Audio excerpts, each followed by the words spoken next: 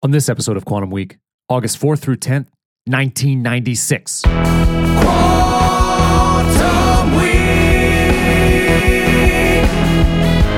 Quantum Week.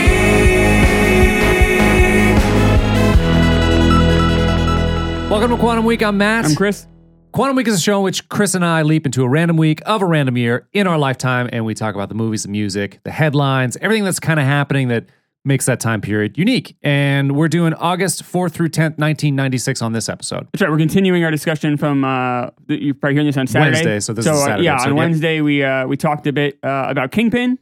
And what was the song we covered? We covered Macarena. Macarena. So this week... I really try to flush these things out of my head so I don't think I know. about it This anymore. episode, we're going to be tackling A Time to Kill Yep. and the Tupac song... How Do You Want It? Okay. Right.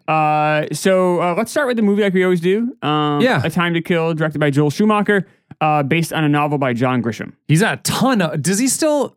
through the 90s, it was like John Grisham Central like every year. This was a big run he had. I don't know if he's still doing them. Or I'm sure he has books, but... And they were all legal thrillers. So like The Right, Firm, The The Firm. Client. The Client also directed by Joel Schumacher. yeah. This one, you had... Pelican Brief. Pelican Brief, exactly, another one. My favorite of them, and as well as my favorite John Grisham book, which is The Rainmaker. Oh, The Rainmaker. I was going to ask you. I think this one's my favorite, honestly. I thought this is a Really? little bit better than The Firm. I think I would go for this one, Firm, and then Rainmaker. I would go... Rainmaker's Damon? Yes. Yeah. Yeah, I would go Rainmaker, Firm, maybe Pelican Brief. Before this one? Yeah, this is Interesting. not a great movie. This movie to me, it's a movie that thinks it's far more important than it is. It really tries to twist those Oscar knobs as hard as they can. Okay. And the difficulty here is that some people are capable of handling it. For instance, Samuel L. Jackson is phenomenal in this. He's great. He's great. Yeah, I mean, he's Samuel L. great. Jackson to me. So we talked about Kingpin last week. Woody Harrelson and Samuel L. Jackson might be the two best supporting actors of the last 30 years. I think you're so used to seeing Samuel L. Jackson in a role in which he's got either a lot of authority or he's got a lot of confidence. And I find that it's hard to see his range there. It's kind of the Pulp Fiction guy. Okay. But in this one, he has tremendous range. Yeah, he's good in everything. sensitive. No, he is good. It's Yeah. not that, but you see him kind of typecast. This seemed like a departure for Samuel. Yeah, I guess so. Yeah, he's very good in this. It's very sensitive, and Yep. you completely. I thought he was awesome. Of everyone in the movie, at least I relate to him the most. Absolutely. You know, like I can. And the totally movie see- makes you do that. Like there's stuff all the way through it that really makes you be on his side. The other problem too is the other characters are so poorly written, and in some cases poorly acted, that there's not a lot there. I thought McConaughey did pretty well. I thought he did okay. The character is a terrible character. You think it's that bad? It doesn't know what it wants to do. Is it a family man at first? Is it not a family man? Oh, right. Is it well, it someone who is very attentive to his craft? Is I it was someone very who's forgiving. not? It was very much like In the Wind. However, Grisham, or in this case Akiva Goldsmith, who wrote this, who I'm not a big yeah. fan of either. Yeah. They just kind of whatever way McConaughey was like a vehicle to whatever the plot needed to go to. Yeah, I mean, I thought that they did so you're saying, is he a family man? Is he not a family man? Because there's this situation where he almost cheats on his wife with Sandra Bullock. No, it's not even that. It's not even that? It's the first half hour. Both McConaughey and Ashley Judd are completely different people than they are in the rest of the movie. Oh, I hated Ashley Judd in this film. Actually, I thought she was the worst. She was awful. Yeah. And she poorly acted. She's not a bad actress. She's terrible in this. terrible in But this. the first half hour, she's a completely different character than she's the rest of the movie. She's a very supportive, loving wife. At the end, And you mean in the beginning she's supportive? first half hour of the movie, she's very supportive and Yeah. loving. And then she turns on a dime. It's true. And it's very odd. It just basically they're just plot devices. And Schumacher's terrible. So he's one of my least favorite major directors. I thought it was kind of interesting. I didn't know his career until I looked down the list. Yeah. But St. Elmo's Fire, Flatliners, actually, I like, and Lost Boys. I like those two films. I don't really care. I mean, The Lost Boys is better than Falling Flatline. Down. Falling Down might be his best movie. Yeah, I think so. But I think that's more of a credit of Michael Douglas than anything else. Oh yeah, he was great in that. But he also did the worst Batman films, Batman. Forever Right. and Batman and Robin. Right. Terrible Which is terrible. films. Yeah. And that was that. See, the other movies you can see, they're kind of paint by numbers. Even this is a paint by numbers. Like a couple of times he goes for that like a crane shot that goes like over the top. Yep. He does a lot of these like bird's eye view, and it's like but he does, like, that was his artistic, you could tell that's like, here's my big moment. It's like, A, it's not that exciting of a shot. Yeah. B, you use it like 5 times, so it kind of loses effect the 3rd or 4th time you see it. It does. It's not a great job. I think he's a very, very poor director for someone who's made it who's had as many opportunities to make big movies as he has. Okay, but what do you think about the first scene? So, I get my 15 seconds to tell what this film is about, yes, right? please do, yes. So Samuel L. Jackson's a dad whose 10-year-old daughter gets brutally raped and beaten by 2 redneck racist assholes. And then the rest is basically a court drama. Oh, Samuel L. Jackson kills these 2 rednecks, and then the court case sort of ensues to decide whether he was morally right to do what he did. Basically, Sure. yeah, not bad. Not bad. That's not bad at all. Yes. Nice job. The first shot, like,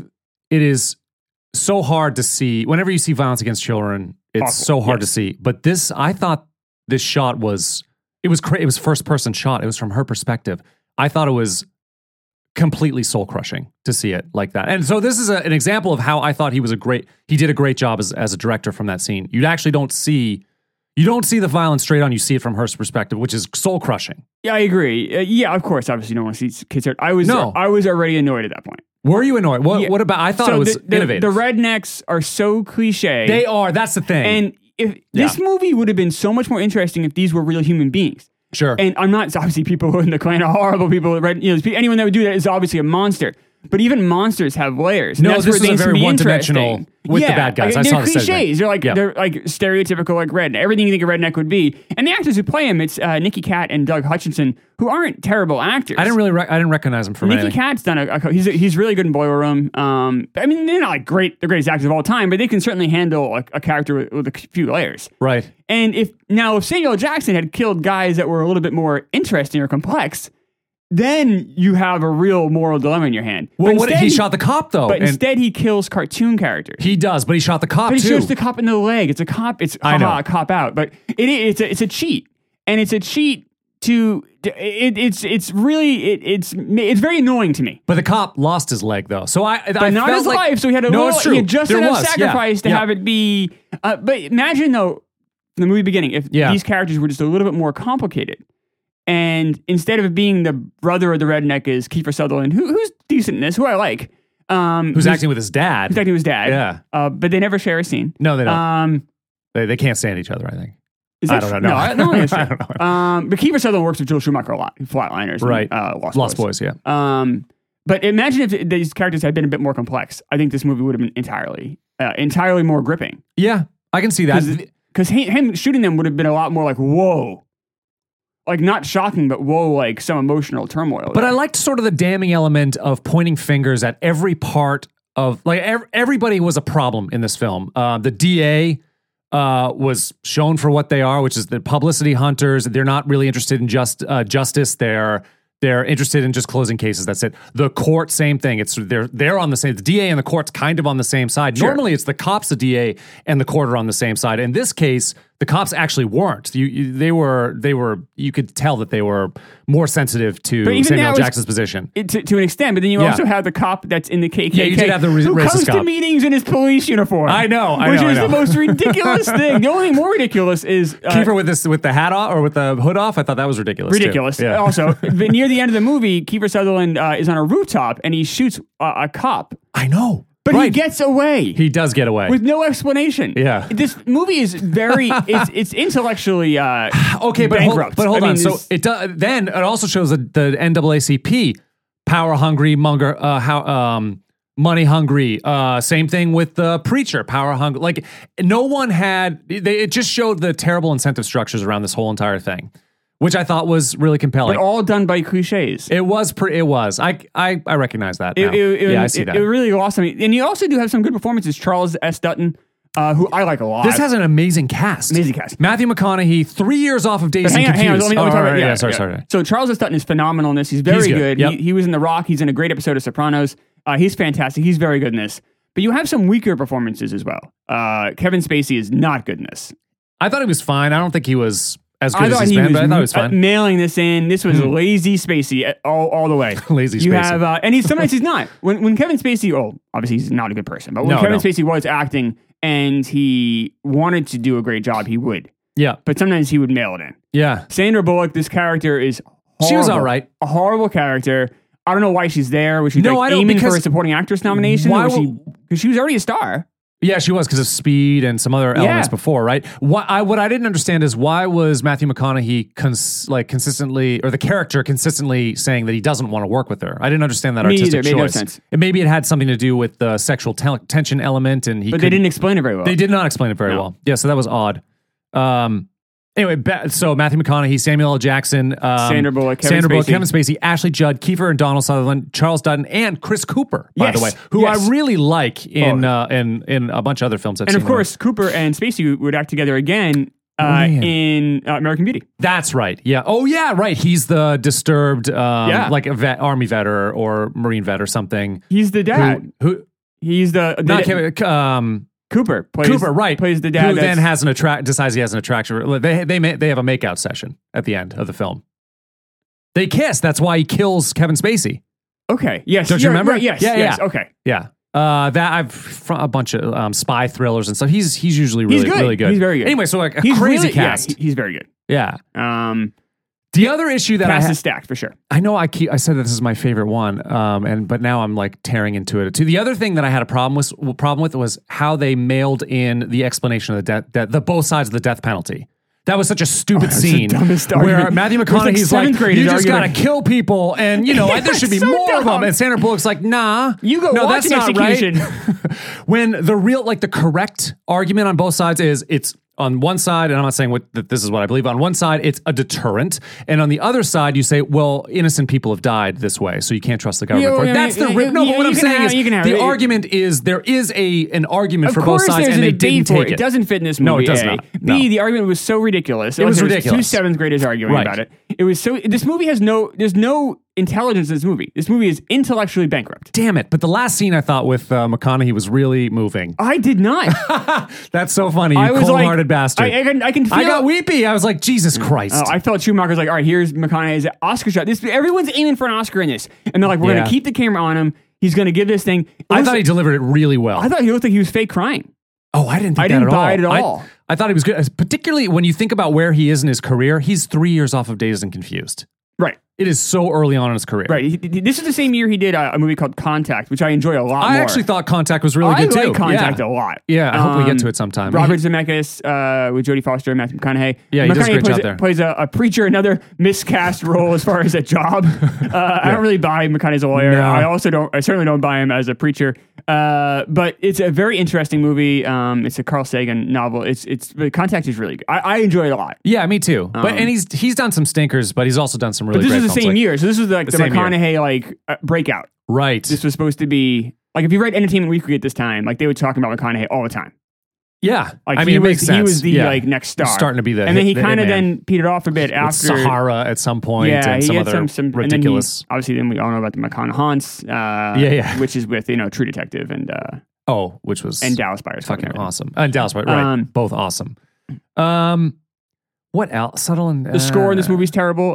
Schumacher works with Elliot Goldenthal a lot. Yeah, I think he's terrible. I did not have a problem with the score. I thought it hit the right points. There was these big sort of triumphant trumpets and kind of melancholy trumpets and shit that I really liked. It didn't bother me as much. I don't know why.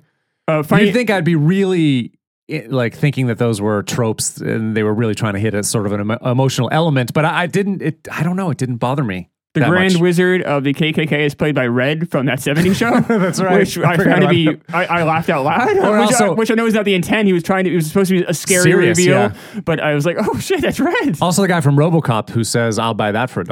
Do you remember that? No. Yeah. He's a bit part in RoboCop too. Okay. That's how I reckon. I knew him there, and then when he was Red, I was like, oh my God, it's the guy from RoboCop. Oh, all right. Yeah. Yeah, he was hard to... And then he got killed, right? Yes, he did. They set him on fire, I believe. Molotov cocktail got him. That's the other thing is you got... Right, so Kiefer Sutherland kills a cop with shoots a cop and nothing happens. And then this other kid throws a Molotov cocktail and nothing happens to him. Right.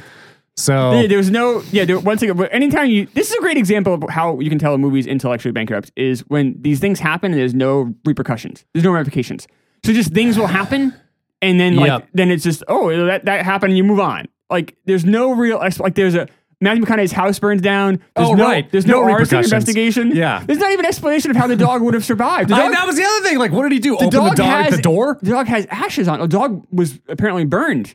He has ashes on him I didn't even know. when McConaughey finds him. Does he really? He has some black on him. I didn't see it. Yeah. So like he was in theory part of this house fire. Like, but there once again no explanation. They just do things to do things without explaining why or how. The other thing that bothered me was there was way too much attorney love. I mean, that's sort of a knock on Grisham in That's what general. you're gonna get. But like, I don't know. And then, but did your cold heart warm up when Samuel L. Jackson's character embraces his daughter at the end? Yeah, all the Samuel Jackson stuff hit the right notes. I mean, for me. come on, all right. I loved his family too. Yeah. Like I've never really seen that mother before. It was a small role, but it was never too much. No. Which it could have been. A weaker actress who would have been like way over emotional. I loved the hysterical mom. The type little of thing, girl but was no, good. She was great. Even in the church scene, which is supposed to be quiet and scared, she hit all the right moves. I could have, honestly, I was watching this, I was getting kind of annoyed watching this. Yeah. And I'm like, man, this movie would have been really good instead of having the white knight come in and save the day. Yeah. I want to see this movie from Samuel L. Jackson's perspective. Yeah. He was a much more captivating and interesting and brighter character than remember he kind of manipulated the way to get money out of them? He did, yep. Like he had some really interesting moves. And even his reasonings why he wanted McConaughey as his lawyer. Right. Because you're like them. Exactly. Yeah, that was really good. He actually was not intellectually bankrupt. He was explaining why and how he was doing the things he was doing. Yeah. Everyone else was just like a cliche. Yeah. And I'm like, I want to see this movie from his point of view. And maybe in 2020 it would have been made that way, but in 1996 we still were on that thing of, we need to have white people come save the day all the time. Right. And then it becomes about Sandra Bullock and Matthew McConaughey. Yeah. And Oliver Platt was doing Oliver Platt, which is fine. Yeah, I reckon I didn't even remember his name, but I recognize him from a few things. That's kind of what he does. He kind of plays like a boisterous, colorful character. He's like the comic relief, or tries to be. Yeah. He's fine. Some people love him. I'm fine. Yeah, he's fine. I'm ambivalent with him. He's fine. The movie, Donald Sutherland, by the way, this is the worst Donald Sutherland performance I've ever seen. Donald Sutherland. Donald was terrible. Yeah, and cliche I love drunk. Donald Sutherland. Yeah. If you want to see a good Donald Sutherland movie, and it's a movie we'll never get to because it came out before I was born, but if you're looking for a good movie, my recommendation this week is not this movie. It is Invasion of the Body Snatchers, the 1978 version. It is terrifying. It's awesome. Really? It's so good. Jeff Goldblum's in it. Donald Sutherland. I love Jeff Goldblum. It is fantastic. Go check out Invasion. I'm gonna have of the to Body watch that. It's really good. Really? I swear, it is, and it might. Was that remade with Keanu Reeves later on? Was that the one that was remade? I think that might have been The Day the Earth Stood Still. Maybe? Oh yeah, that's what it is. I'm trying to. Yeah, okay. This was a remake from a 1950s movie. Okay. But this movie is completely terrifying. It has a pretty good cast. Yeah. And it is awesome. And it's I wouldn't say it's apocalyptic without it being like about a disease. So you might still find it to be enjoyable. Right. If you still want to escape. But I check it out. I think Invasion of Body Snatchers is really good. Okay, that's a good recommendation. The last thing I wanted to say is movie cost $40 million, made $152 million in the box office. This is a big hit. Yeah. And it's instantly kind of forgotten about because I think, once again, it goes back to just there's not a lot of brains behind it. Yeah. And I think when those movies happen, they will like have a kind of, like same with Identity Thief, which we talked about recently. Right. Like there's a movie that's not very intelligent, comes out, has a bang, and then it's just forgotten about. It was just escapist. And this was a movie that was trying to get Oscar. You can feel it. They're trying to get awards. How do you know that's what they're doing? Because they're like the monologues and the way it's shot and just the even the. Is it more message hammer too? Yes, Is that what I mean and you can tell just from the plot too. They're trying to be like they're trying to remind you this is an important story about race. Yeah. But meanwhile, it's 90% from the perspective of white people. It's true. Like, you can't really, that is a good point. Now, if it's 50-50, that'd be interesting to me. Right. Or even maybe completely from the black perspective,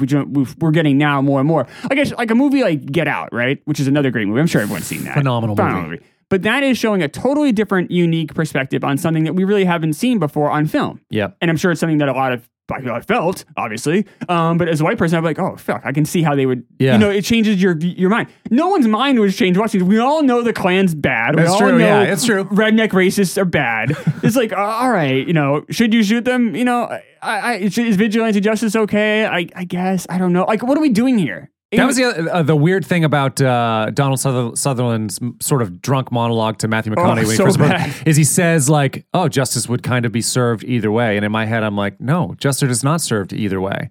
Like you don't, I mean, it's not. But even him saying that completely takes the legs out of the movie. It does. So that's the case. So why the fuck are Yeah, we then why watching are we this? doing this case? What Right. are we doing Exactly. here? Just Yeah. let me off the hook and shut this movie off. It should have just ended there, like credits. Done. Would have been a lot happier. That is a complaint I have. 2.5 hours for this film is too much. Another Oscar. You can tell they're going for like, this is an epic. Yeah. This is an important movie. They could have done the same thing in less than 2 hours, and actually, you probably would have seen less one-dimensional characters to make fun of. Oh, that was brutal. This isn't the worst movie we've done. I would give this movie a C+. I give it a B. I'm cool with this movie. Yeah. Yeah, it's a little above average, I guess. It was emotional for me though. That was the thing. Like it tugged my heartstrings. I have to give it its due for that. I'm gonna say Samuel L. Jackson saved this movie from being, and that whole family saved this from being a C- to a C+. That family bumped it up that much because without him, this movie's not. Yeah, you were just good. more critical of McConaughey than I am. But yeah, okay. You want to play a game? Oh yeah, I forgot. There's a game. Yeah, we have a game. Right. All right. So, are you familiar with like the Baseball Hall of Fame a little bit? Like, you know how they have plaques. Yep. And on every plaque is you have to pick your team. Some, like for instance, let's say like Curt Schilling. Let's say if he makes the Hall of Fame. Oh, Phillies or Red Sox or Diamondbacks. Right. So he'll have to make that decision. He gets to. I thought that the commissioner made that decision. Actually, the Hall of Fame kind of makes it. Yeah. But if it's like, so Dave Winfield actually had a choice. I think he could have been Padres or Yankees. I think they gave him the choice and he chose because it was such a toss up. Right. And he chose. So the goal is wherever you had the better part of your career, you should have donned that hat or uniform. Right. Okay. So that's kind of, not to get too into baseball because we're talking about movies. So, but the same kind of mentality applies. We can play that. I thought we play this game with Sandra Bullock. So the idea is this. You can have one movie be on her Hall of Fame plaque. Oh. What should it be? But we'll go through her career. Okay. And we can kind of talk about it. So we'll start at the beginning and we'll work our way through. Yeah. So I'm not going to go over she's in 60 movies. I'm not going to go over. Yeah. But we'll go through the major ones. Yeah. And we can kind of decide where we are. Okay. So we'll start with Demolition Man. So as of right now, Demolition Man would be on our Hall of Fame plaque. Okay. Do you see how the game works? And then I say basically either or. So you'll say the next one and I'll say no. The next one is Speed. Okay, she's better in Speed. Speed is more, right. Yeah. So it's not only what she's better in, it's what... More impact? It's all encompassing. Almost like imagine... so with Curt Schilling, maybe he had his best moment with the Red Sox, with the bloody sock. But he's probably at his best years with the Diamondbacks or Phillies, right? So you have kind of that argument. That's kind of the mentality of like, maybe so I include the how good the film is too. Include all of it. Include all of it. All right, I can do that. What film is what film is like Sandra? When you think Sandra Bullock, what do you think of? Yep. Okay, so we're both agreeing it's Speed right now. Okay, While You Were Sleeping. Speed. Yeah, and then she did The Net. Both the same year. She did those two movies the same year. Speed, of course. Yeah. In 96, she does A Time to Kill, which Speed. Yeah, and then Speed 2 comes out the next year. Speed. Right. So here's the deal. Speed 2 on a boat, now, right? Now, does Speed 2, yes, cruise control. Now, does Speed 2 hurt her Speed 1? Not to me. Does that taint it a little bit for you? Not to me. I'll look at it as standalone. Have you seen Speed 2? Actually, I just said that I didn't, but I think I did. It's with Robert Patrick. Jason Patrick. Jason Patrick. It'd be better with Robert Patrick. It'd be more fun. Actually, I like Jason Patrick in general. I want to see the Robert Patrick version. That would be funny. Right. No, it doesn't hurt it to me. Speed. Okay. Still, Because sometimes the sequels can taint the legacy. I saw that movie in the movie theater when it came out. I haven't seen it since. You're still with Speed then? I'm still with Speed. In 98, she does two big movies. She does Hope Floats and Practical Magic. Speed as well. In 99, she does Forces of Nature with Ben Affleck, which is an interesting movie. That's a movie where they're like on the road together, and Ben Affleck's like kind of cheating, or ends up like kind of cheating on his. But I know I've seen it, but I can't recall. I'd still say Speed because of impact-wise. I forget his name. I think it's David Strickland was in that, and he was in. He's a supporting role in that, and he was in that show Suddenly Susan with Brooke Shields. Oh shit! 90s. Yeah. Oh yeah, and he killed himself. 2 days after the movie came out. Whoa. And it completely and it was like, it was fucked up. He had drug addiction issues, kills himself, and Brooke Shields hired the PI to go find him. Really? Yeah. So because no one knew where he was. He was missing, so and she's Brooke Shields, thanks, Brooke. Was the cast member, and she got the PI, and they found him like a couple days later. But the movie, I think he killed himself like a day after the movie came out. So it kind of destroyed the box office. So it, kind of hurt that movie. So then in 2000, she does 28 Days, but then she does Miss Congeniality, which some people might say is on the Hall of Fame plaque. I would not. I would not. Speed. Yeah. Okay. She's too smart for films like that, to me. So then she does a couple small things, but then she does Crash in 2004. I barely remember her in Crash. I don't remember her in Crash. That movie's not good. That's one of the worst Best Picture winners. At the time, I liked it, but I haven't seen it since, so I don't know. I don't know. Then she does Miss Congeniality 2. Once again, Armed and Fabulous. She has some weaker ones. She does Infamous, which is the bad Truman Capote movie. Yeah, I don't remember that one. And then she does something called The Lake House, Premonition, The Proposal. But then she does The Blind Side. And we have to discuss this because that's what she won the Oscar for. That's a great point. I forgot about Blindside. That is absolutely Blindside over Speed to me. Speed over Blindside. Are you really? Yeah, I would put Speed on her Hall of Fame. I love that role and I love that movie. I do not like that role and I do not like that movie, but I like that book. Oh, I love the book. I think she's not that good in Blindside. I think she's good.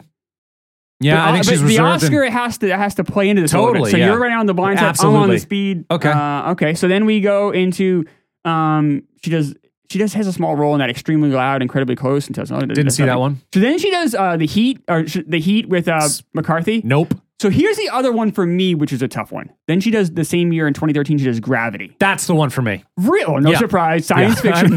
Well, not only that, she is phenomenal. The whole film so is good basically about her, and she is phenomenal in that film. I love that. I love everything about that film, and she's phenomenal. I'm really torn. She completely owns that film. Owns it. And it's really good. So good. It's a really good movie. It was like Mad Max and that, like the new. Did you like I don't. It's not that I don't like it. I don't hate it. That film was a complete thrill ride the entire way. Same thing with Gravity, and she is phenomenal throughout. It's totally entertaining. It's amazing footage, and she's phenomenal. I got sucked in with Gravity. I think she's really good in it.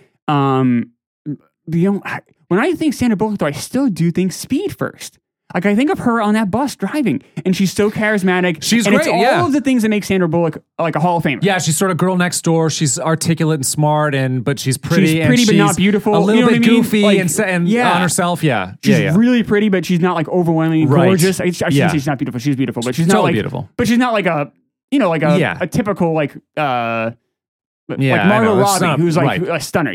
She's like more like girl next door. Right. And she's so charismatic and so winning. But she's really good in Gravity. There's nothing. Yeah, so that's her best. So that's I'm the best thing going she's ever Speed, done. And then she did Ocean's 8 and then Bird Box in 2018, which neither of those are. Bird Box blew, by the way. Good book though. I didn't know it was adapted from a book. I read the book first, and then I saw like 10 minutes and I can't do this. It was so bad. You're going to put Gravity on? Absolutely. I knew that going in. Really? But there were some, but I forgot about Blindside, which is great. And I mean, of course, I didn't forget about Speed. That's really an iconic role. I'm going to stick with Speed for me on the Hall of Fame plaque. Gravity's a close second, though. I am torn on that one, though. Yeah. But so the fun thing for the Hall of Fame is we'll probably do that every once in a while. My theory in my weird mind is that every year in my mind, one actor and one actress gets to go into this imaginary Hall of Fame. And I think if you did it long enough, Sandra Bullock wouldn't be a first ballot Hall of Famer, but she would probably get in a couple years. So, so has she only won one Oscar? Only won one. It was for Black. Yeah. I mean, she's had a great career then. Great career. She's certainly a Hall of Famer. Yeah. So I'm going to go with Speed. And if you have any other opinions or you think Matt or I are wrong or right, just let tweet us know. Yeah. Yeah. I mean, we're always right. No. You're not. But that was fun, right? That was a great game. All right. Yeah, I like reflecting because there's stuff that that you miss, you forget about. So shall we move on to the song? Let's do it. So Tupac Shakur, has a song called "All Eyes on Me." It's the third single from the last album he ever released before he died.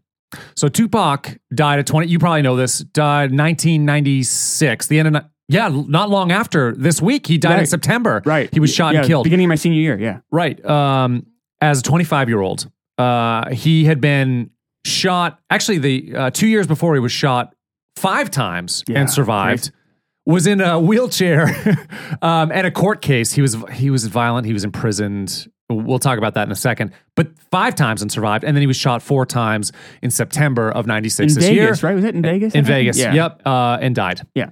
A few days later, died like 6 days later. Survived in the hospital a little bit, but internal bleeding. I'm sure you get shot 5 times, even as a young guy. Yeah.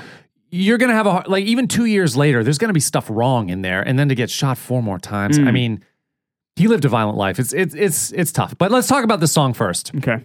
So this song won a Grammy. No. Sorry. It was nominated for a Grammy for Best Rap Performance. Which I wonder if that had to do with sort of a legacy. It's kind of a legacy move. The song it's okay.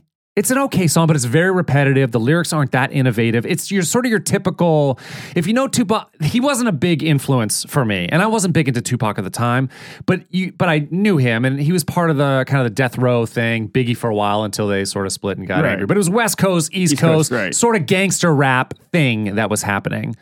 And he was part of that West Coast gangster rap thing. So they're all kind of talking about the same. If you listen to him, or you listen to Snoop, or you listen to Dr. Dre, or they're kind of similar in what they're talking about, which is a lot of women objectifying women, a lot of I want money or I have money, a lot of violence. But that's what I mean. Yeah, I mean that's what it was. But thematically, of course, that's not a lot. That doesn't have hold a lot of interest for me because of my upbringing.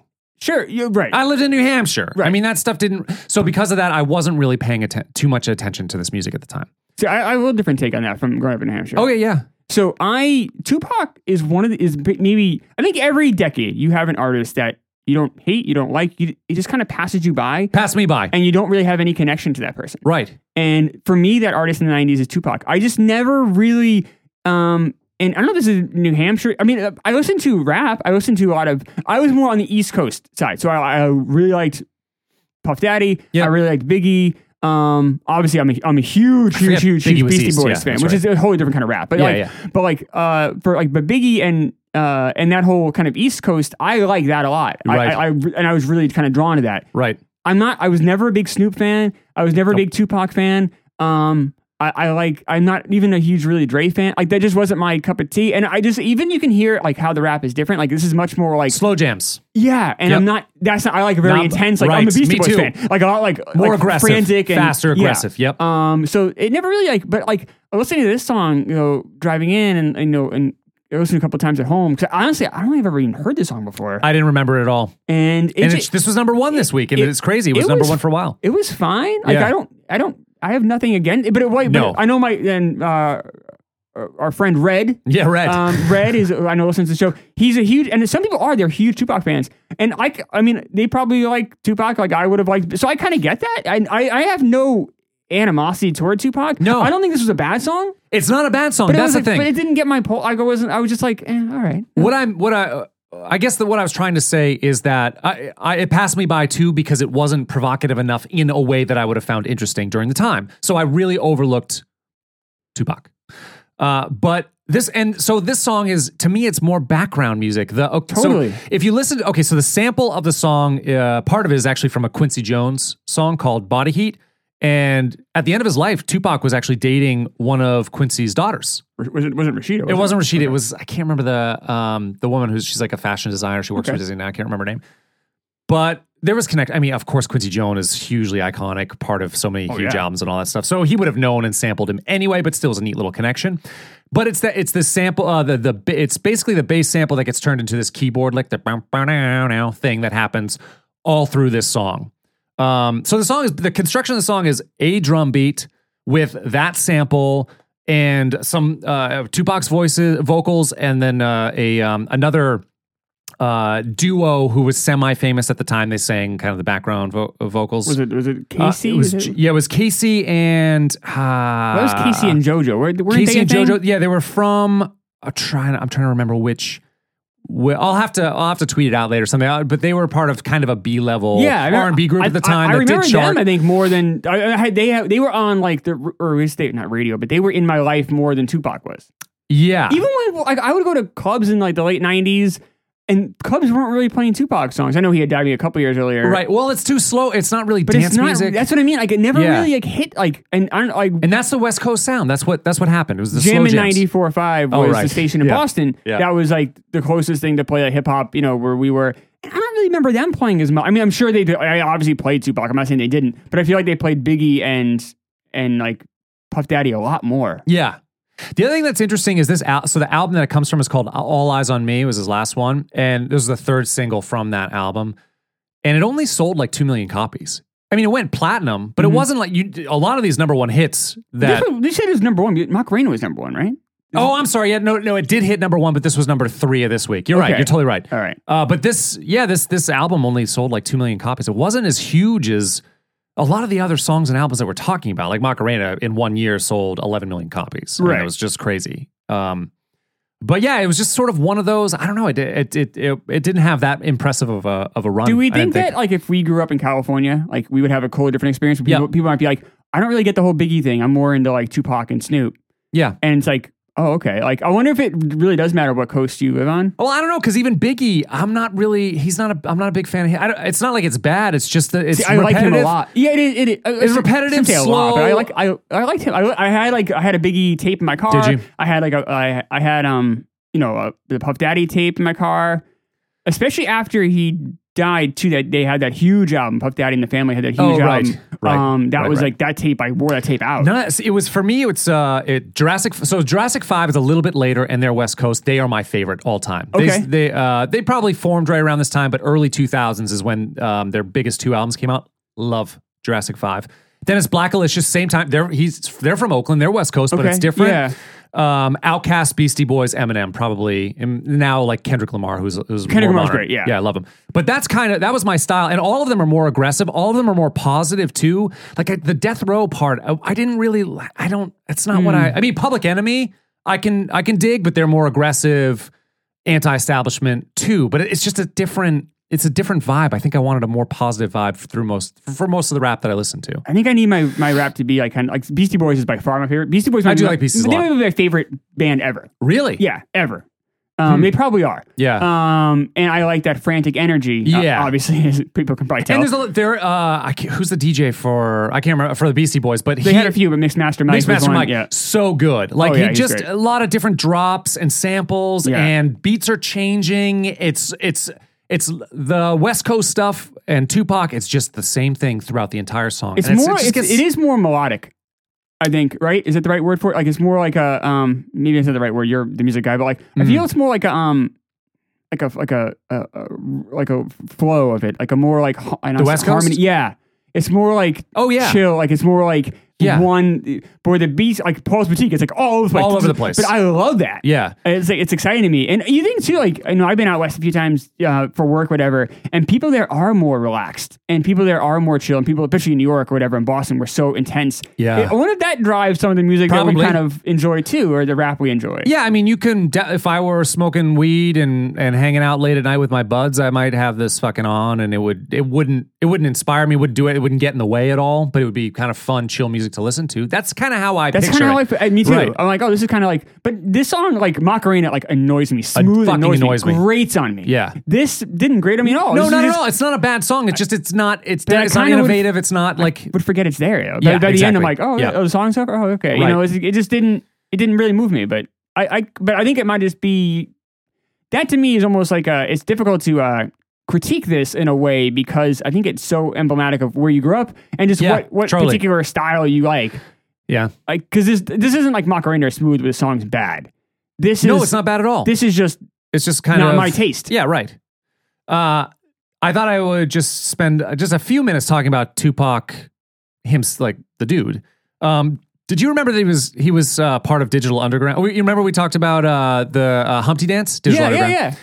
Yeah. He was in that? He was in their second major single, which was called Same Song. Do you remember it? All around the world, the same song. It's just the same old song. It was from a ridiculous movie. Okay. It's from Nothing But Trouble. Do you remember that movie with Dan Aykroyd, Demi Moore, Dan Aykroyd? Nothing But Trouble. Chevy Chase, yeah. Dan Aykroyd developed. That was the only movie Dan Aykroyd ever directed. Yeah, he directed it. The only one he's ever directed. That is a crazy, ridiculous movie. It's so hard. And John Candy's in that. John Candy, It has a great cast. That is a historically bad movie. That is one of the worst movies ever. They spent $40 million and made $8 million. But it's a complete disaster. They wanted to change the name a bunch of times. Dan Aykroyd was never allowed to direct again.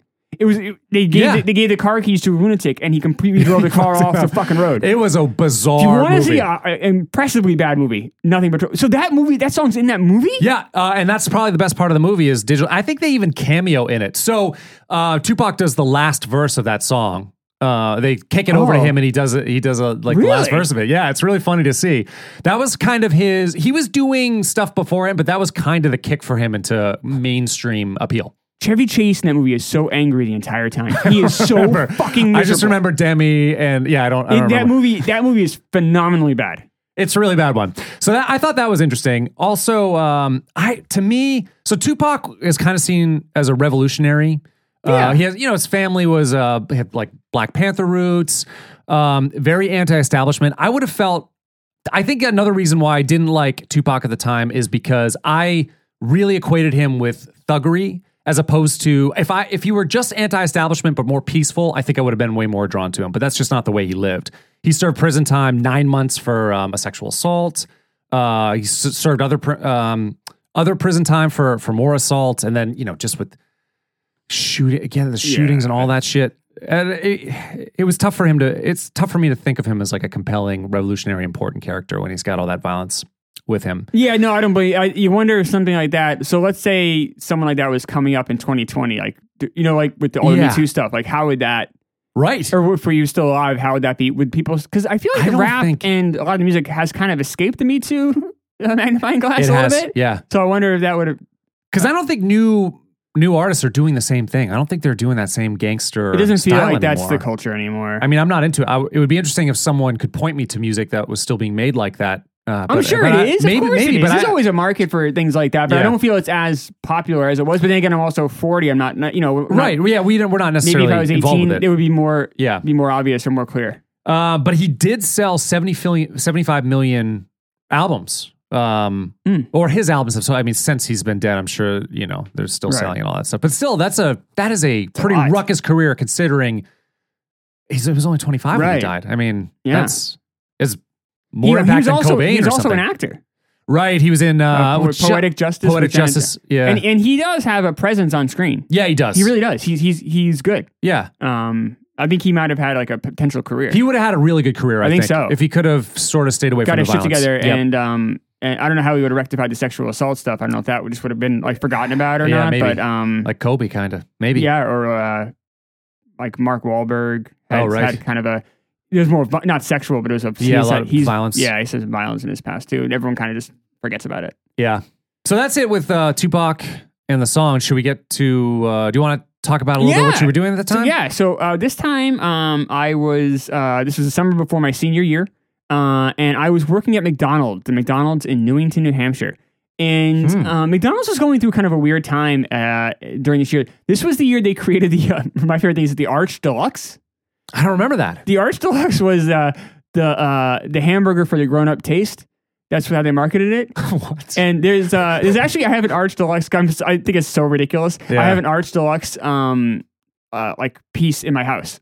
I'll take a picture. We'll put it on Instagram. Is it like a plaque or something? Or okay, it's a frame thing they had on the menu board. Yeah, my buddy and I got a frame, and it's hanging in my house right now. But Arch Deluxe. The idea was this: I think that baby boomers were getting older. They wanted to still bring in that audience, and so they basically marketed an entire ad campaign around a hamburger. The fact that McDonald's could be for adults.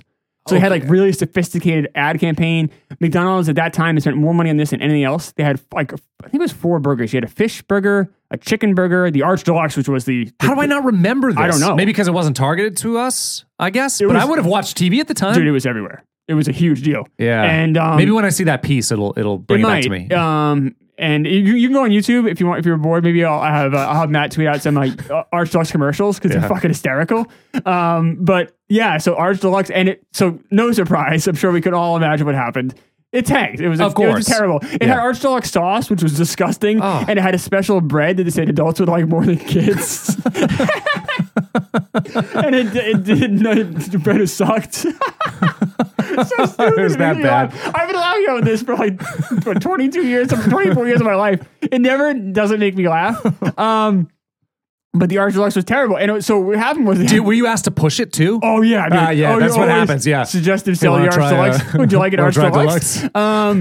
So the hamburger... So the whole line, they had 4 sandwiches. They all failed miserably. Yeah. So they ended up getting rid of 3 and tried to focus on just the Arch Deluxe, the actual like hamburger. Yep. It was I think it was on a quarter pound of beef. So it was the same patty as the quarter pounder, but it had a special sauce. It had special Arch Deluxe onions. They said adults would like better than the onions. What made them different? I think they were like, I don't know. They weren't like sauteed or something. They might have been. Or red onions? Or they were not. No. Okay, no. Just the same. They were still like white-ish onions, the same kind of onions you see on a quarter pounder, but they were a little bit different. They may have been sauteed in a sauce, something like that. I forget. Yeah. But definitely had its own sauce. Like how the sauce works is it comes in like a can maybe the size of like, I don't know, like 2 soda cans, if you will. Yep. And you put it into like a metal thing and you pull a trigger and it shoots like a correct amount of sauce. Kind of like a caulk gun? Yes, exactly. Very similar. Yeah. That's a good description. So you have Big Mac sauce, but then you also we had Arch Deluxe sauce. But like the Arch Deluxe by the end, they discontinued around 98, 99. It was so really, you'd have the same Arch Deluxe caulk thing in there for like days. Oh yeah, because sure. no one was ever ordering the Arch Deluxe. So would it get dry and like? Oh, dude, it get so crusty on the ends of it. Oh, it was so gross. And no one, I'll be honest with you, no one cleaned it. No. But yeah, dude, it was. But I worked at McDonald's. It was interesting to see like how it works. So like the eggs in the Egg McMuffin, those are real eggs. Are they really? Or Do we they think like microwave them? You crack it No, into we a crack thing? it and you cook it on the thing. That was On real. a griddle? On the grill. So the grill That was is set up for breakfast. The surprising. same grill you do the hamburgers on is set up for breakfast in the morning. Do they do it in a form or something? Yeah, Okay, it's a metal piece and it has 6 little circles on it. Oh, all right. The size of like an Egg McMuffin. I'm surprised. But it was real eggs. That always surprised me. Yeah. But then other things were like completely frozen, like the hash browns, completely frozen. You throw them into a fryer. Same with the fries, obviously. Yep. The burgers, they would come frozen in like a giant box. Yeah. Both the hamburgers, like the little patties and the quarter pounders, and you break them up and you put them there. But the Arch Deluxe, though, that was so 1996 to me. Whenever I think of 96 and like what I was doing for work, because it was everywhere. Like it was all over the store. They tried so hard to push this, and it was a complete and utter disaster. That's my experience at McDonald's in 1996. I'm sure if we do this long enough, I'll have other McDonald's stories. But that was. Wait, did you start at McDonald's? This year. Oh, in 96. Right? Yeah. So it was just you're basically going into your senior year of high school. I think I started like so I think I started spring of my junior year. Okay. So it would have been, I would have been working there at this time, like, I don't know, 3 or 4 months. I didn't do McDonald's, didn't do Dunkin' Donuts. We talked about this on the show before, but I did Chuck E. Cheese for like a good 6-month stretch, and that was it. And the one in Newington. I did KFC, and never did KFC. I have some disturbing stories there. Not today. No, not today. That's not. That'll be a sad story for some. All right. So should we do headlines yes. then? So August 6th was the start of the Paralympic torch relay. I don't know if you know do this, but they do 1,000 miles over 10 days, bringing the torch from one spot to the Olympic location, which was Atlanta this year. And this is because on August 4th, I know the Olympics ended. That's exactly right. Yeah. We just. Oh no! It was the Sunday, right? Yeah. So second thing is Korean air crash killed 228 people. Oh. And I remember this because who's the guy who wrote, I can't remember the book. It doesn't matter. There's a book about if you do something 1,000 or 10,000 times, 10,000 hours of doing it, then you get good at it. It's Gladwell, right? Yeah. So Gladwell talks about this in the book. Oh. How this is a formative air crash. Okay. And one of the issues that they found was before this crash, crews were not taught to try to be pushy with the captain. That what the captain said is what went. So you could like give them information, but you couldn't push back hard. And this is a scenario where the flight crew knew that there was an issue with a locator on the ground. It wasn't functioning properly, so they were at the wrong elevation and they crashed into a hill. But they didn't protest enough. Went with the captain. The captain crashed. So that changed how flight crews were taught after this to then, to be way more aggressive when they knew something was wrong.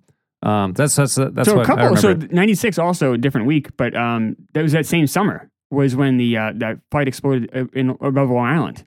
Oh yeah, it mysteriously just exploded, and there's all these conspiracies that it was a rocket or all this other stuff, or who knows what happened. But that was the summer of '96 as well. So there's a few air crashes, and ValueJet crashed like a couple years later. Right. The late '90s was this weird time. It was, because especially you think there's like no air crashes anymore now. They really aren't. It out. Yeah, but in the late '90s there were a few odd ones. Yep.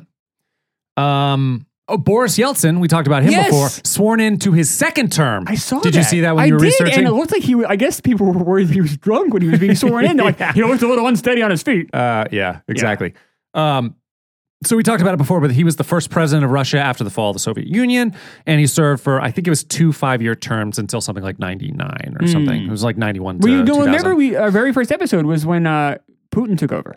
That's right. That's what it was. And we talked about January Yeltsin being 1st, the 2000, predecessor. or something like that. Yeah, that's right. Yeah, so right. The end of 99 was what it was. The other thing was that I found was the Smithsonian Institute celebrated its 150 years as an institution. Have you ever seen that? Have you been to Washington DC? I've been to Washington DC. The weather was really nice, so we tried to hit all the outdoor stuff, and Right. we just didn't have time to go into the Smithsonian. Everybody says Air and Space is amazing, which it is. Sure, Because, yeah. if you see Yeah. actual like Skylab hanging from the ceiling in Air and Space, it's pretty impressive. See, I'd be more excited to see like Archie Bunker's chair. Where do they have that? It's Smithsonian. Do they really? Yeah. I didn't go. I went to that one, and I went to Air and Space, and I went to whatever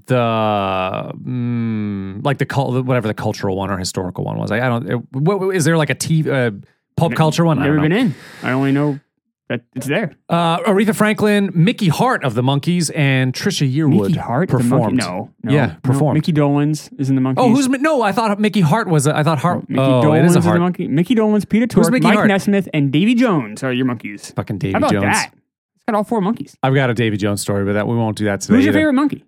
I hate the fucking monkeys. Oh no, I like the monkeys. Yeah.